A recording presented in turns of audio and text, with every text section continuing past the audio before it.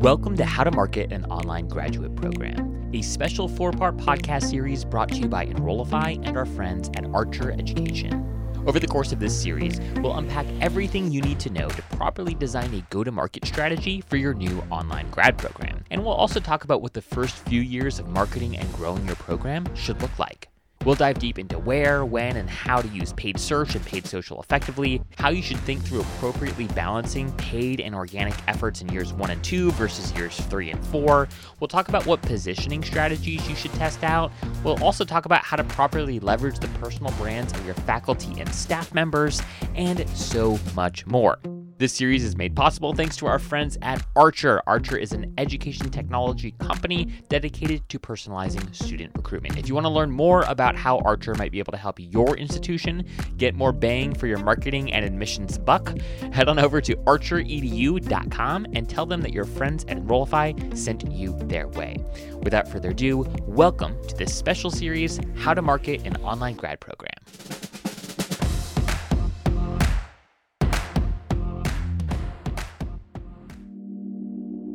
In episode 2 of How to Market an Online Graduate Program, you'll meet Clayton Dean, Senior Vice President at Archer, and Ray Martinez, Vice President of SEO at Archer.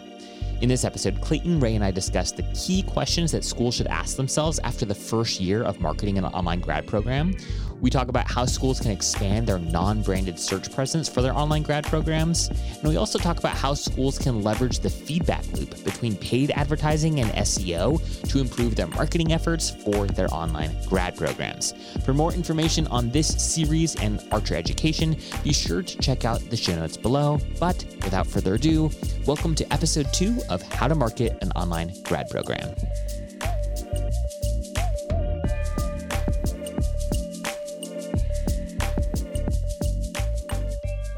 All right, folks, we are live, and this is the second episode in this special Enrollify and Archer podcast series where we're really unpacking soup to nuts how to build and market an online grad program. And today I'm joined by Ray Martinez and Clayton Dean from the Archer side of the house. How are you both doing today? Good. Doing well. How are you guys? I'm doing well. It's hot here. Ray, you were just saying it's like hot and smelly in New York, but Clayton, it's probably hottest where you are in Florida. Clayton added the smelly. It is. I'm on the beach though, so we got a nice little breeze, so it's manageable. Well, I'm missing that in this incredibly humid. It's going to be 95 in DC today. And it feels like 102 or something crazy like that. But I'm super pumped for this conversation, guys. So this is the second episode in this series. And, we spent last episode talking about building the foundation of marketing an online grad program. And you guys have just incredible experience in working with all sorts of online programs, in helping them build the actual foundation of the program, helping them scale and market said programs. And in this second episode, I really want to talk about kind of year 2 marketing strategies. So once the foundation has been built for an online grad program, once you've tested a number of things in year 1, gotten some data on what worked and what didn't work, how should you use that data to inform what year 2 strategy looks like? So I've got loads of questions for you all about what that kind of second year looks like in marketing an online grad program. But I thought it'd be fun to just kind of start with, if you guys were sitting down with a client, right, or even an internal team brainstorm, and you were to kick around some questions around how to evaluate what happened in year 1 to make good decisions about year 2. What do you think are some great questions that folks should start with to begin the analysis? Because sometimes, right, you get into the weeds, you get into the data, and you just get so overwhelmed, you don't know what to look for, and then you end up making bad decisions as a result, or you just do exactly what you did last year. So what are some good questions folks should ask as they discern what went well and what didn't in year 1 so that they can make better decisions in year 2? I'll say we'll get to that part. I have a lot to comment. I'm sure Ray has a lot of thoughts on the organic side of the house. A lot of the questions, I think the most critical thing we try to stress and what we push from day 1 of a project even is thinking about years 2, 3, or 4, right? Because everybody, I think we come out of the gates super focused on how are we going to gain traction as quickly as we can, start gathering data, start learning, start iterating, right? But as enrollment goals scale over, as you get into years 2, 3, 4, 5, especially for like a high growth program, I see a lot of programs get into a lot of trouble if they're not putting the pieces in place up front to prepare themselves for that. So I think, just kind of taking a step back on some questions we'd ask is like, do we have the data infrastructure in place to capture all the information, all the insights we're going to need when we get to years 2 and 3, right?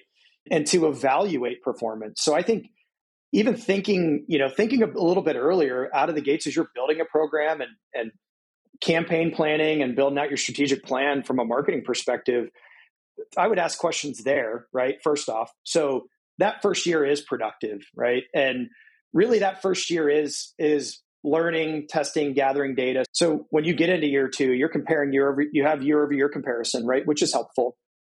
But, it's an effort of iterating once you get into year 2. That's really, I think, where the fun begins. And I think the work begins for us.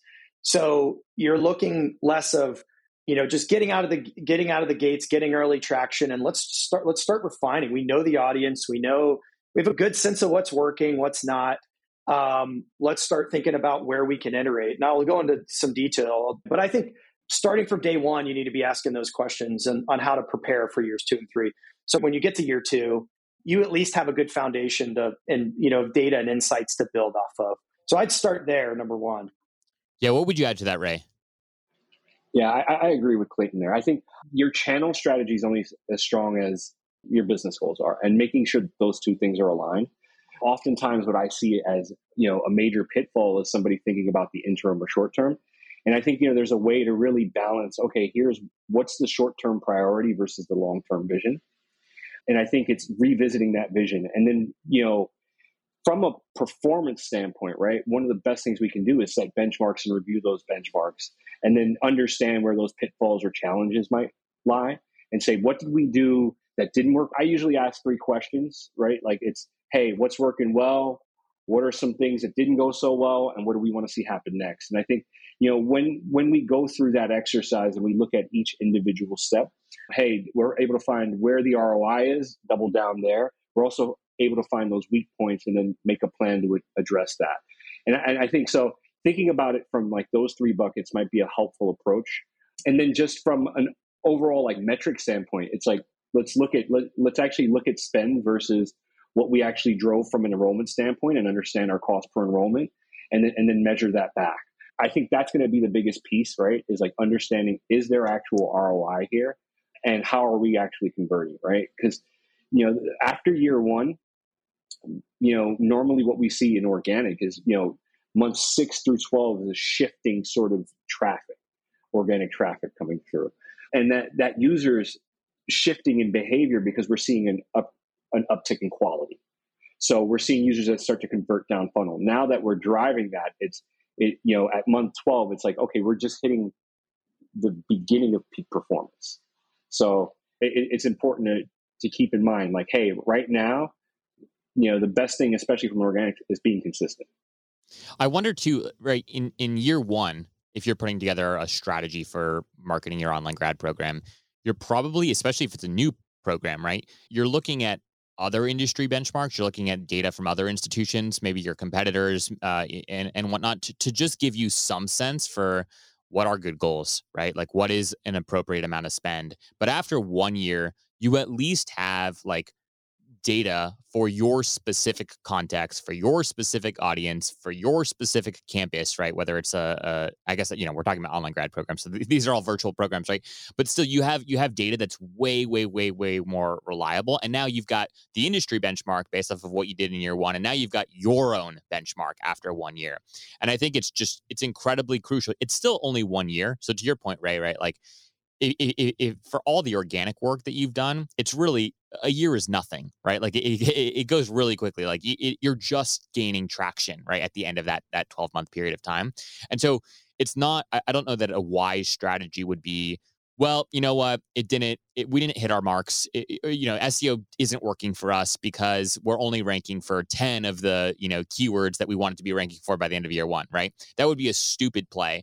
But you at least have more tangible, specific data that is pertinent to your institution and really the brand of your program. And so I guess, how do you guys think about like advising Archer clients on how to both keep like industry data and like general trends in mind while also consulting the data that is now, proprietary and quite specific to your context. Like, is there a balance you like to encourage folks to strike there? And if so, what is that balance? Well, I think to start, a lot of those industry benchmarks, you have to think about the variability in there, right? So I think we're always reminding partners, like, the brand's going to come into play big time. The type of program, right? Like a niche program versus a hyper saturated program like an MBA, right? Like, you have to account for all that variability. So I think even getting to a point where you can give them a reliable industry benchmark, I think that's where it's important to have a partner like DD or Archer to be able to reference historical data from our experience, right? And zero in and take it into account, like, what are those variables you need to consider? Where should we be aiming?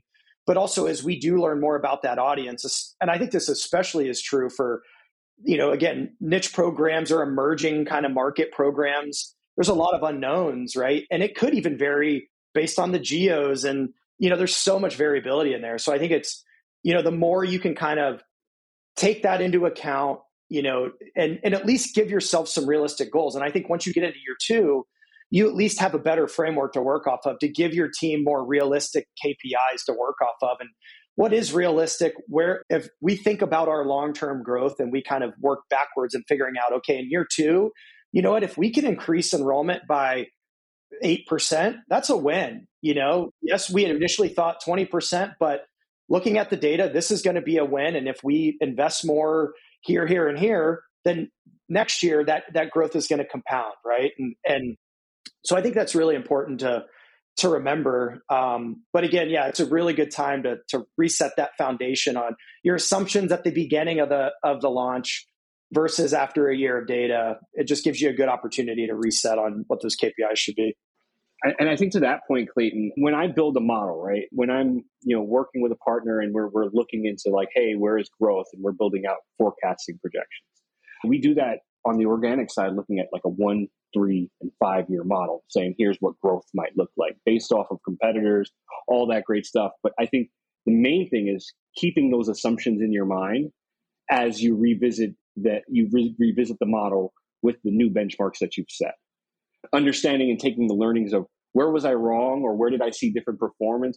I think, another piece I've learned with organic strategy is, I've seen folks, some partners move through content quicker than others. And I think, just based off of bandwidth and workload.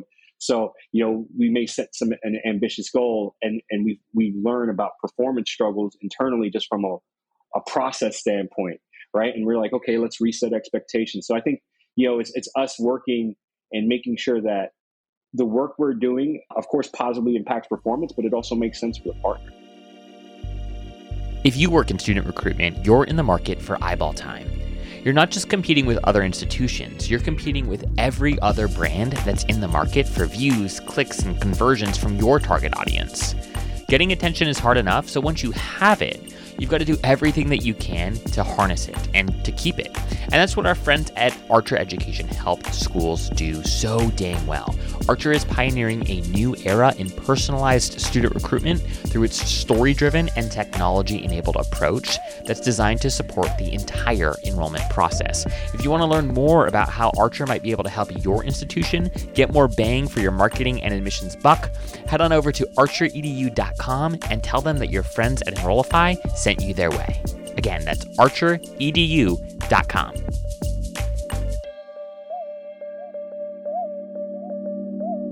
Well, I mean, one of the things that, just speaking a little bit more tactically here too, right, is there's always this question, I think, when you're starting with a new program and you're launching something for the first time, specifically as it pertains to SEO strategy, do you care more about branded search or unbranded search at that, at the offset here? And like, let's say in your first year, your goal is to just build general awareness for the program.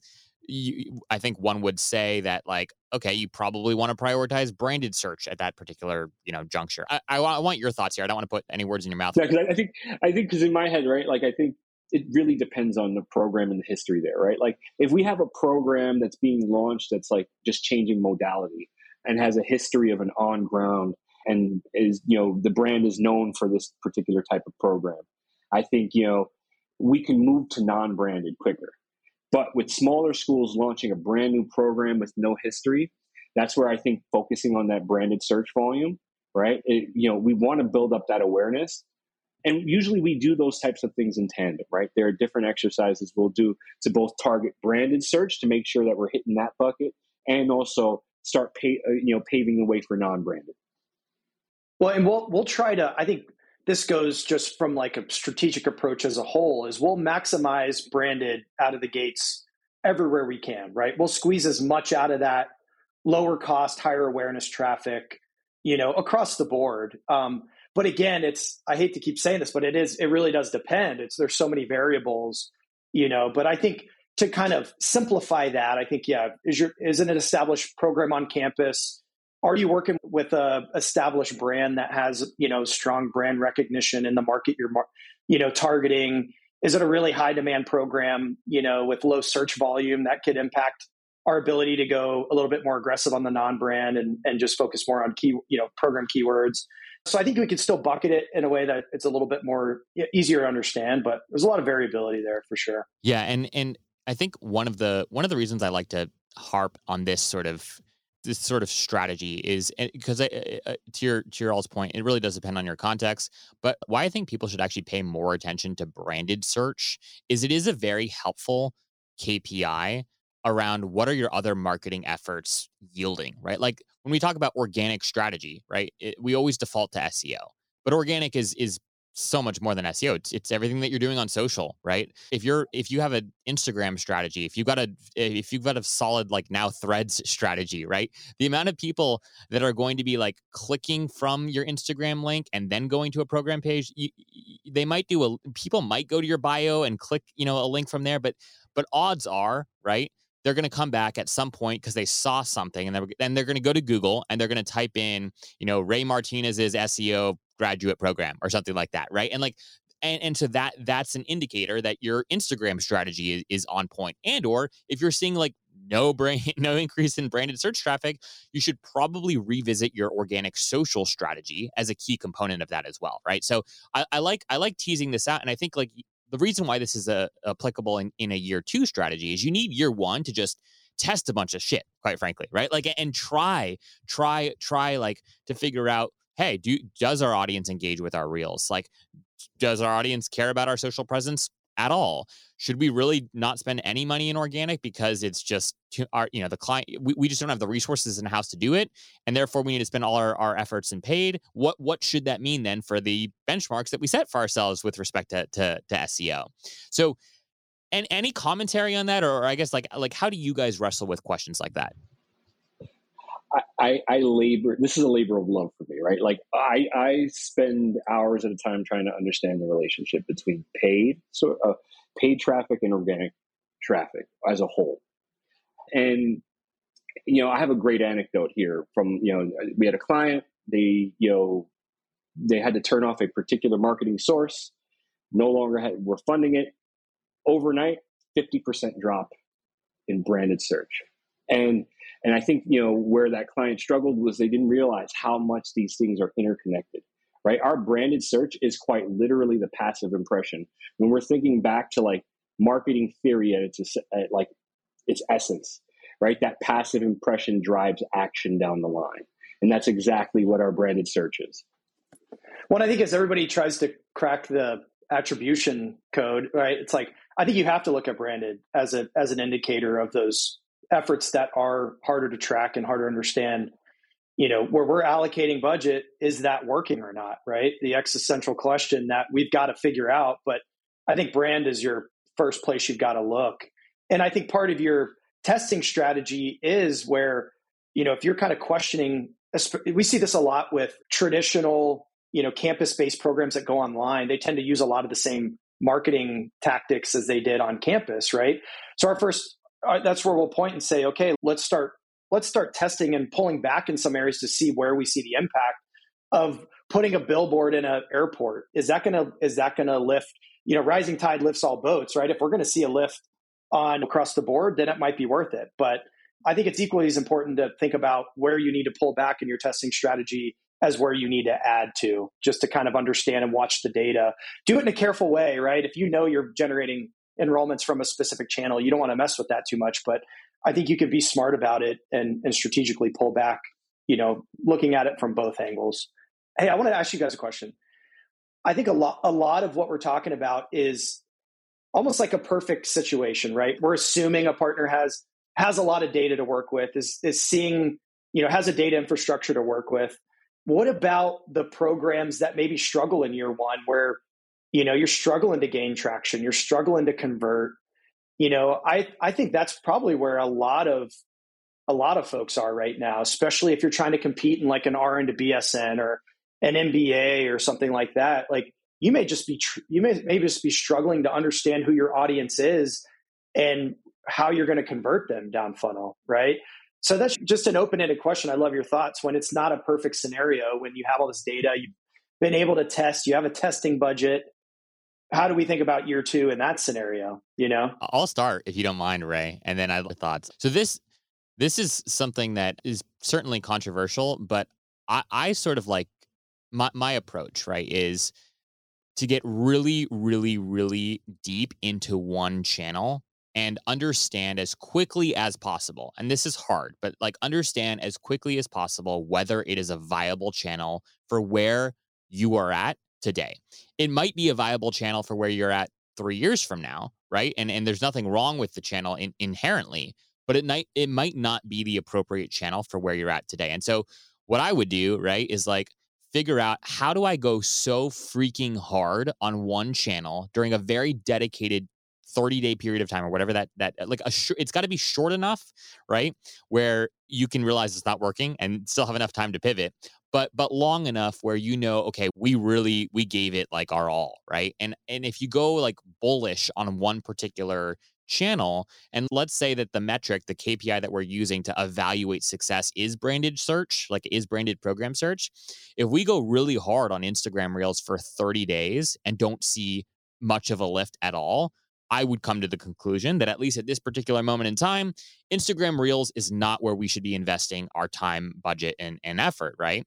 Whereas if you were to do the same thing on TikTok, right, and see a massive increase in branded search or relevant to the program, I would argue that despite what people might say about TikTok, it's probably worth doubling down and investing even more on that, because it's yielding some amount of traffic that's meaningful enough that conversion from that traffic is, even if it's only a couple percentage points, if it's better than your other channels have historically been, it's worth continuing to double down on. So I would try to summarize this a little bit more succinctly.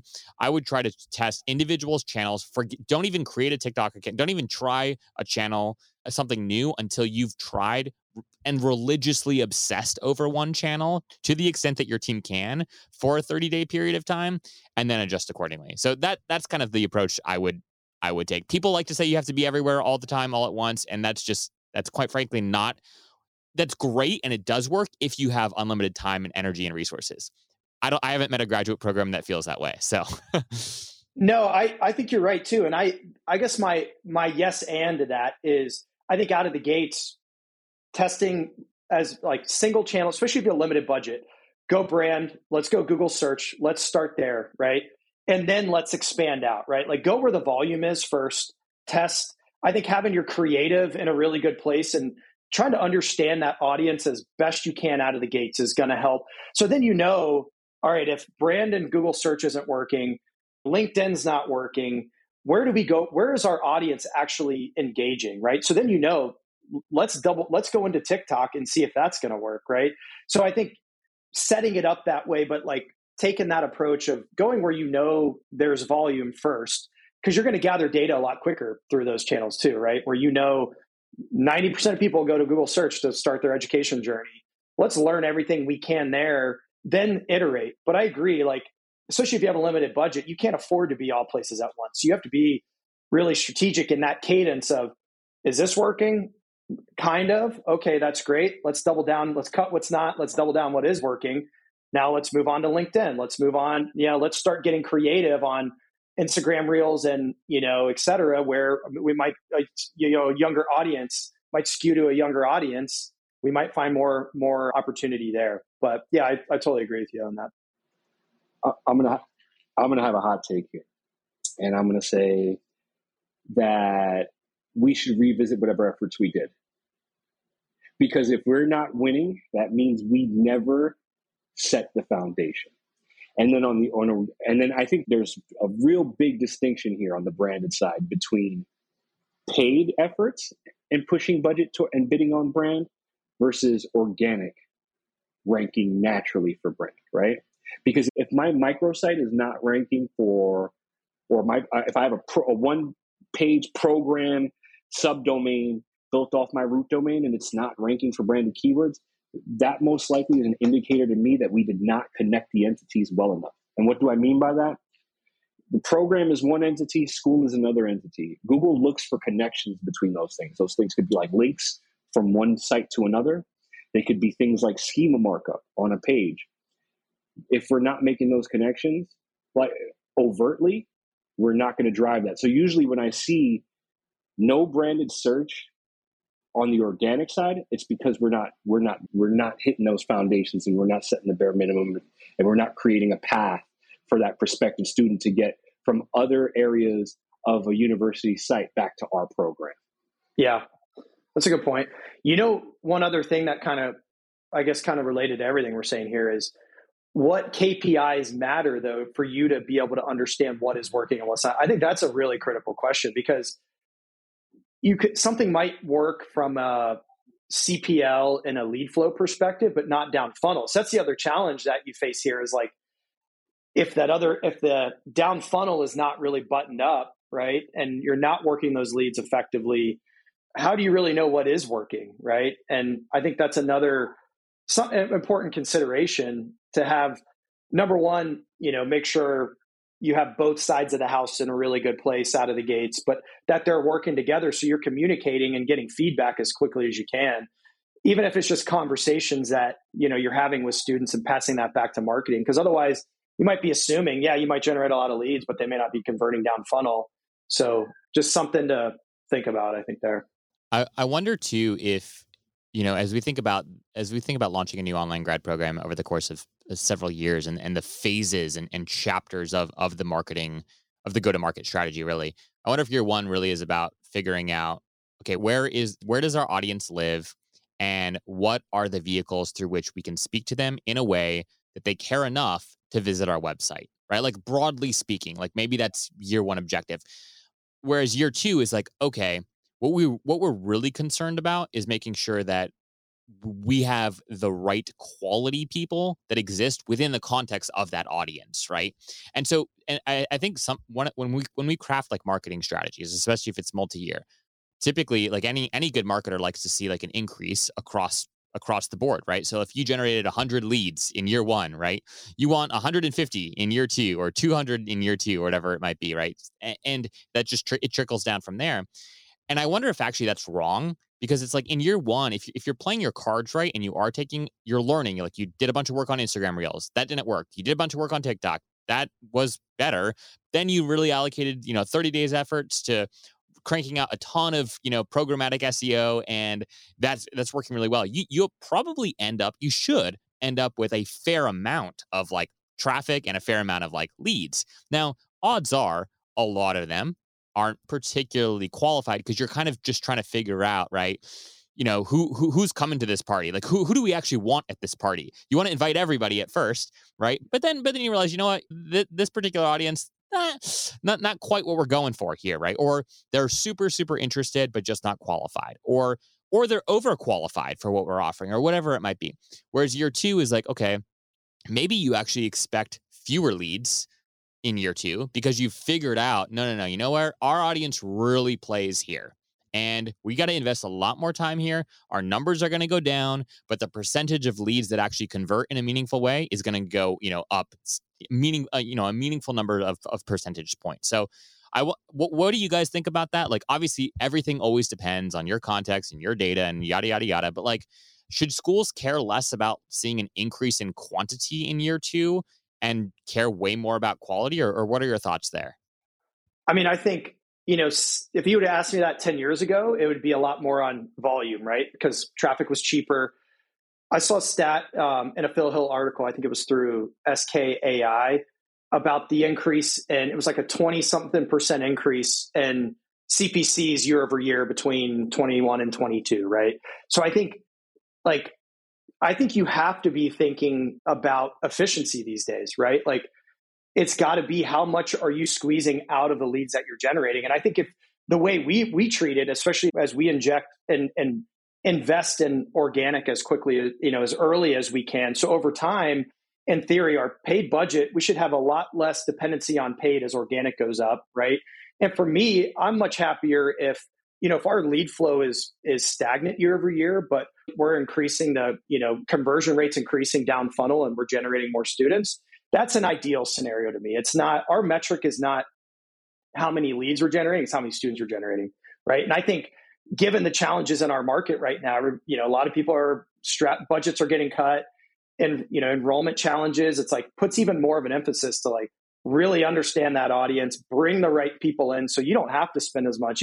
It's not as much pressure on the marketing team to generate 3 times the amount of leads next year because you can't convert them down funnel, right? So I think it just stresses the importance of looking at the whole funnel. And I think in year 2, I think in an ideal scenario, if you have the volume in year 1 and the data, you can start shifting your focus more to mid and bottom funnel, right? I think it's a lot of the work that Ray's SEO team does a really good job with is, how do we start shifting that a little bit? We're not trying to fill as much on top of the funnel. We should have a really good idea and be able to manage that responsibly. But now let's focus on converting those people, not only through really high quality content in the nurturing process, but auditing that process as well. Where are people getting stuck? Let's design strategies to re-engage with those individuals. And maybe some audiences we're not doing a good job engaging with them and really hitting on what's most important to them.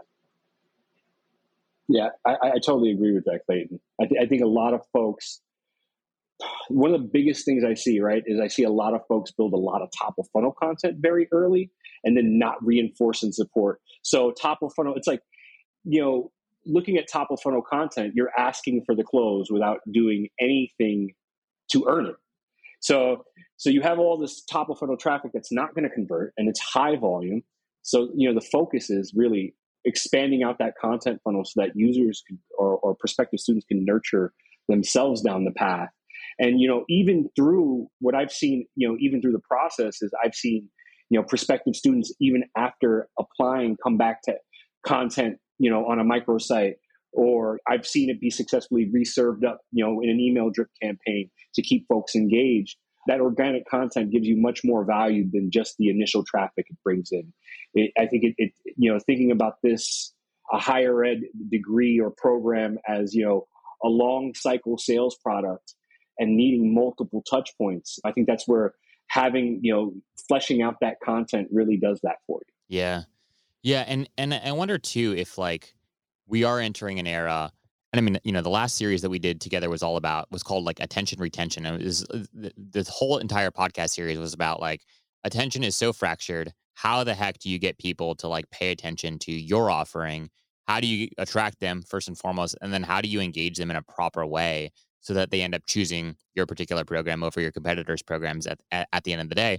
And, I think that like 5-10 years ago, marketing, regardless of what industry you were talking about, right? And recruitment, regardless of what industry you're talking about, or, change out the word recruitment for sales, right? It really was, it was a quantity game. And to your point, Clayton, like, yeah, traffic was just cheaper. And you knew like, hey, as long as we get like the top of the funnel to be X number, we'll meet our goals, right? And basically what you do is you just define, okay, I need 10 students, right? And I know that on average, it takes 100 inquiries to generate, 1 student. So I need 1,000 inquiries, whatever it might be, right? And you just do the math and you work back from there. And we're actually living in a world where it's just, I mean, obviously higher ed in and of itself is under kind of like a brand attack, and folks don't know what they think about the value of a bachelor's degree, let alone a master's degree. That's one challenge. But beyond that too, we're also just living in a world where attention is way more fractured than ever before. Like it is really difficult. We are hit with so many communications every single day across all devices and all formats and all channels. And so the work needed to convert somebody, even to garner somebody's attention, is just so much greater. So, right, maybe, and you can't deliver that same level of service to 1,000, leads, right? Or 10,000 leads. But you could potentially deliver that level of service to 100, right? Leads. Maybe you only need 10 students, right? For this particular program in the second year. How do you design a marketing funnel that optimizes for significantly less quantity, but a significant increase in quality, such that maybe even earlier on than you're used to, you're engaging and communicating with somebody in a very, very, very personalized fashion? Because again, you're dealing with 100 people and your team can manage that versus the 1,000. So I feel like that's a long way of just saying that the future, I think, for all organizations, higher ed, graduate programs, online graduate programs in particular, for the purposes of this conversation, really need to focus on what are the strategies that are going to enable our team to be high touch and high in quality with that touch, as opposed to just shooting for the moon, garnering as many top of the funnel contacts as we can, and just crossing our fingers and praying that with enough email blasts, a decent percentage of them will wind up enrolling.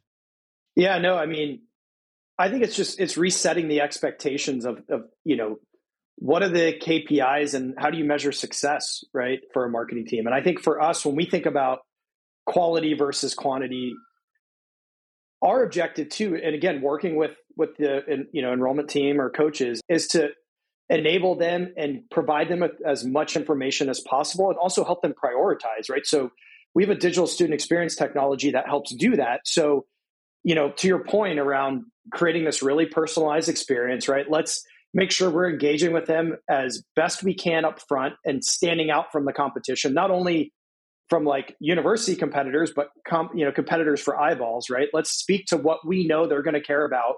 Make sure that's a consistent experience all the way through. But also, once they're in the funnel, we need to make sure, the 3 or 4 enrollment coaches working on the other end, I want to make sure I'm optimizing their time and providing them with some background and information on who are these people that they're talking to, where should they spend their time, who's most likely to convert now, who maybe is thinking more long-term. That's fine. We want to make sure we support them, but let's focus their time and attention on these 100. But then we have another 300 that switches on the next phase of our strategy. And that's really, I think, the key of like building a sustainable funnel, is making sure we have the mechanisms in place for that other 300 who have raised their hand, they're interested. We have them in our pipeline. We're delivering high quality content to them. But, that's really where I think you can unlock a lot of growth, and you're engaging with them in a much, your cost per acquisition starts to drop quite a bit if you can really focus your time and attention there, right? Convert those that are ready to go and who are high quality, high priority, but then think longer term as well, and how we're gonna work with those individuals. Yeah, Ray, I'm curious about your thoughts around just like content formats and more tactics that you think are work and are helpful for prioritizing more of a quality, highly engaged, getting those folks through the door, so to speak. What are some tactics that you pay attention to that you think more folks should be paying attention to, whether organic or paid? Yeah, I think on the organic side, the biggest thing to me, if you want to understand quality, you need to read what's called Google's EAT guidelines. So it stands for experience, expertise, authoritativeness, and trustworthiness. And essentially what that is that's a rubric that they use to understand quality of a website, right? So part of what they're looking for with that expertise and experiential piece is faculty content, right? Like we have these faculty members in our program that are subject matter experts, literally the smartest person in the world on X subject, right? Why would we not leverage them as a unique value proposition for our actual program? I think, there's another piece here too. It's the student voice and alumni story, right? That experiential piece. I see a lot of schools try this and they give up and abandon it because, production costs can be high if they're working through video. It may be hard to coordinate writing an article with a student or alumni. And I think, there are ways that, you can actually send out Q&As, get answers back, and really, lean on your community to drive some of this user-generated content that's really going to give you a voice and really show, prospective students, behind the curtain, right? And I think those types of pieces of content are going to become more and more important Because, over the last decade, we look at organic search, right? And on the non-branded side, we were so focused on being neutral and not selling, right? Like on a lead generation site, where the content that was rewarded was content that was always neutral. I don't think that's the case anymore. Google's looking for that voice. When we think about products that they're doing next, they're rolling out Bard, which is their AI tool that's going to be right on search engine results pages. So, if a prospective student is engaging with that, if we can drive to that, content around that intent that shows that our unique value proposition really hits that intent, it's definitely something Google will source us on and pull us in and give us a link for. So I think that's sort of from a tactical approach where my mind goes.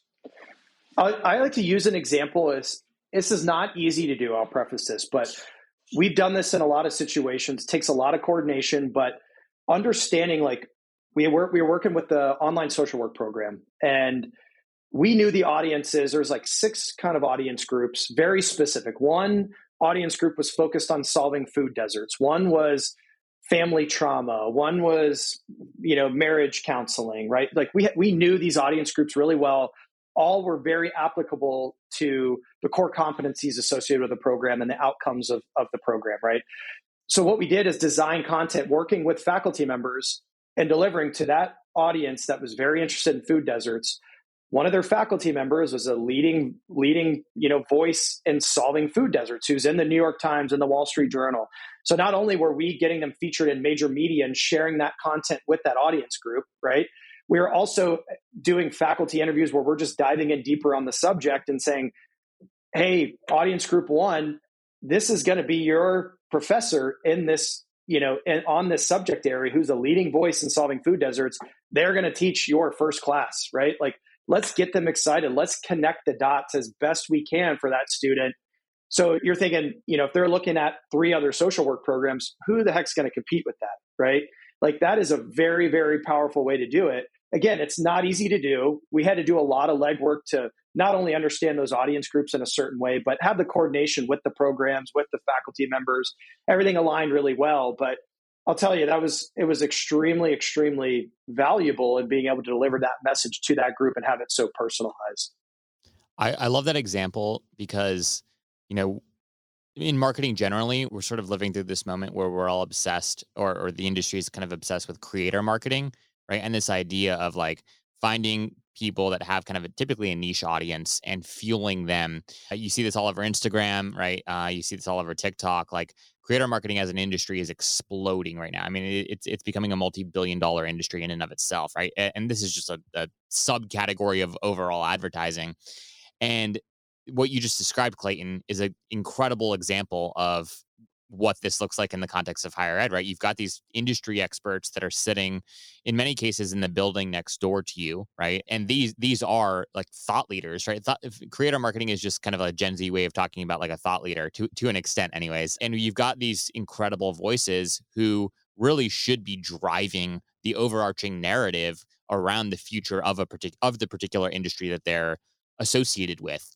And they're so underutilized, and or if you go to their websites, it's the content is so freaking academic, and it's so it's all true, I'm sure, but the way it's positioned is just poorly positioned for a prospective student. And if they're whoever the universities that can crack that nut, that can figure out how do I like take Dr. So-and-so's incredible thought here, an incredibly progressive perspective on the future of this industry, and how do I transform this into content that will work for recruitment? Those are the folks that are going to win, quite frankly.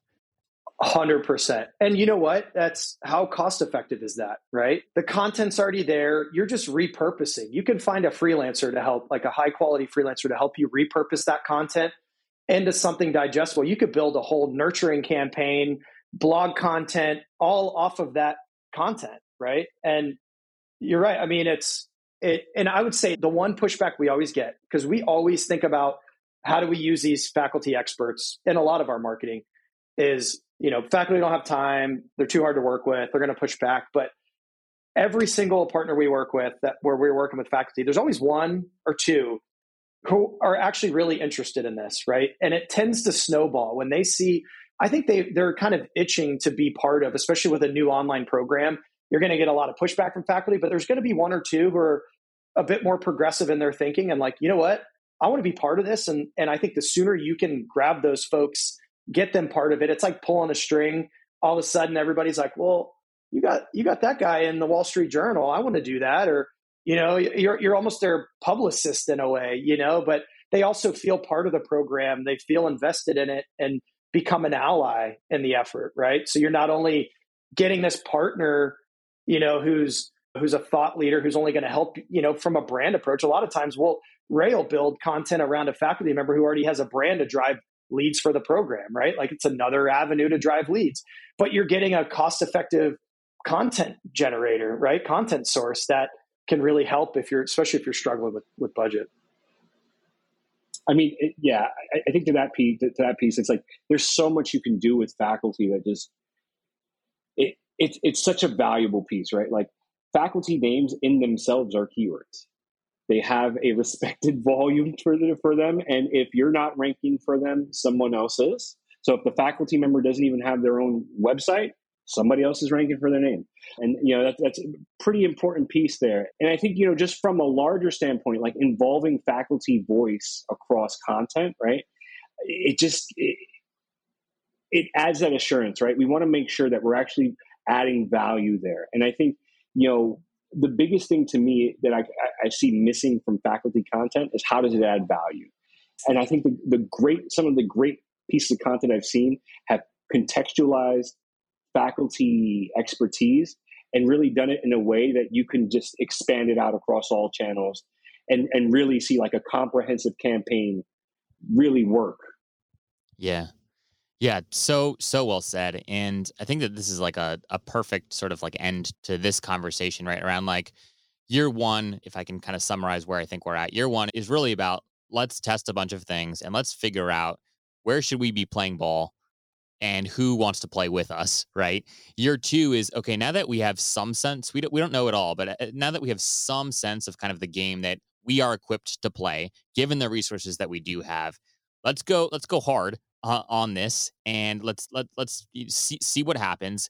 And the way that we're going to assess sort of like continual whether or not like we're making momentum is, are we generating quality conversations and quality engagement with the right fit student? So year one's about quantity. Year two is really less about quantity and much more about quality, so that in year three, you've really got a good understanding of who the heck we're going after. What are the channels and strategies that we are going to triple investment on? What are the channels and strategies that we're going to completely stop investing in?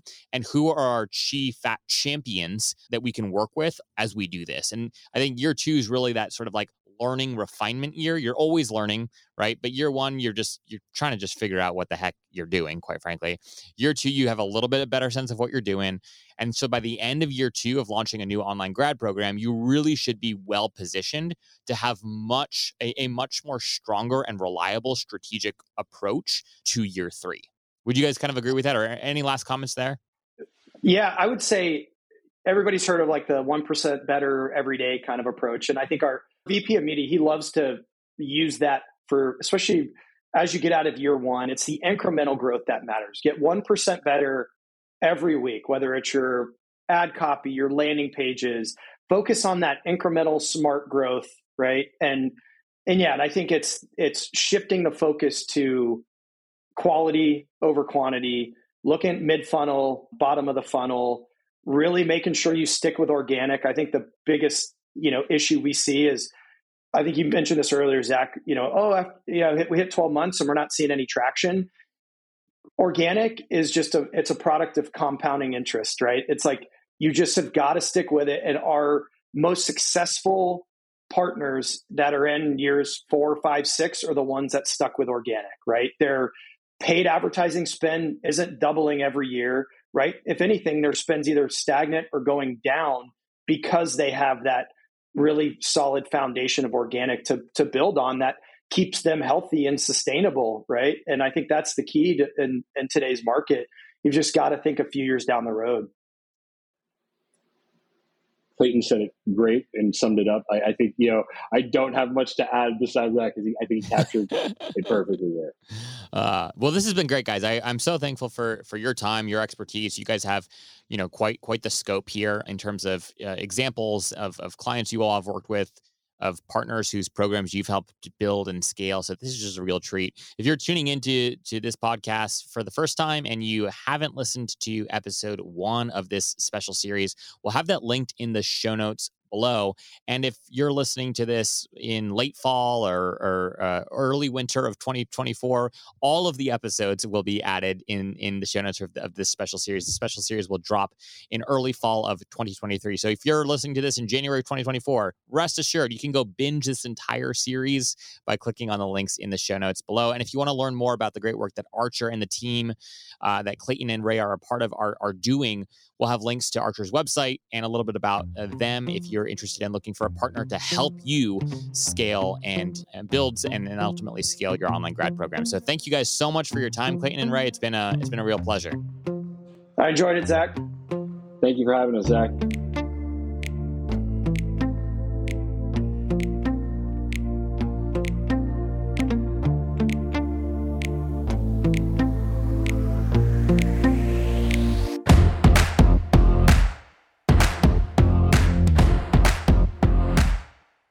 If you like this podcast, chances are you'll like other Enrollify shows too.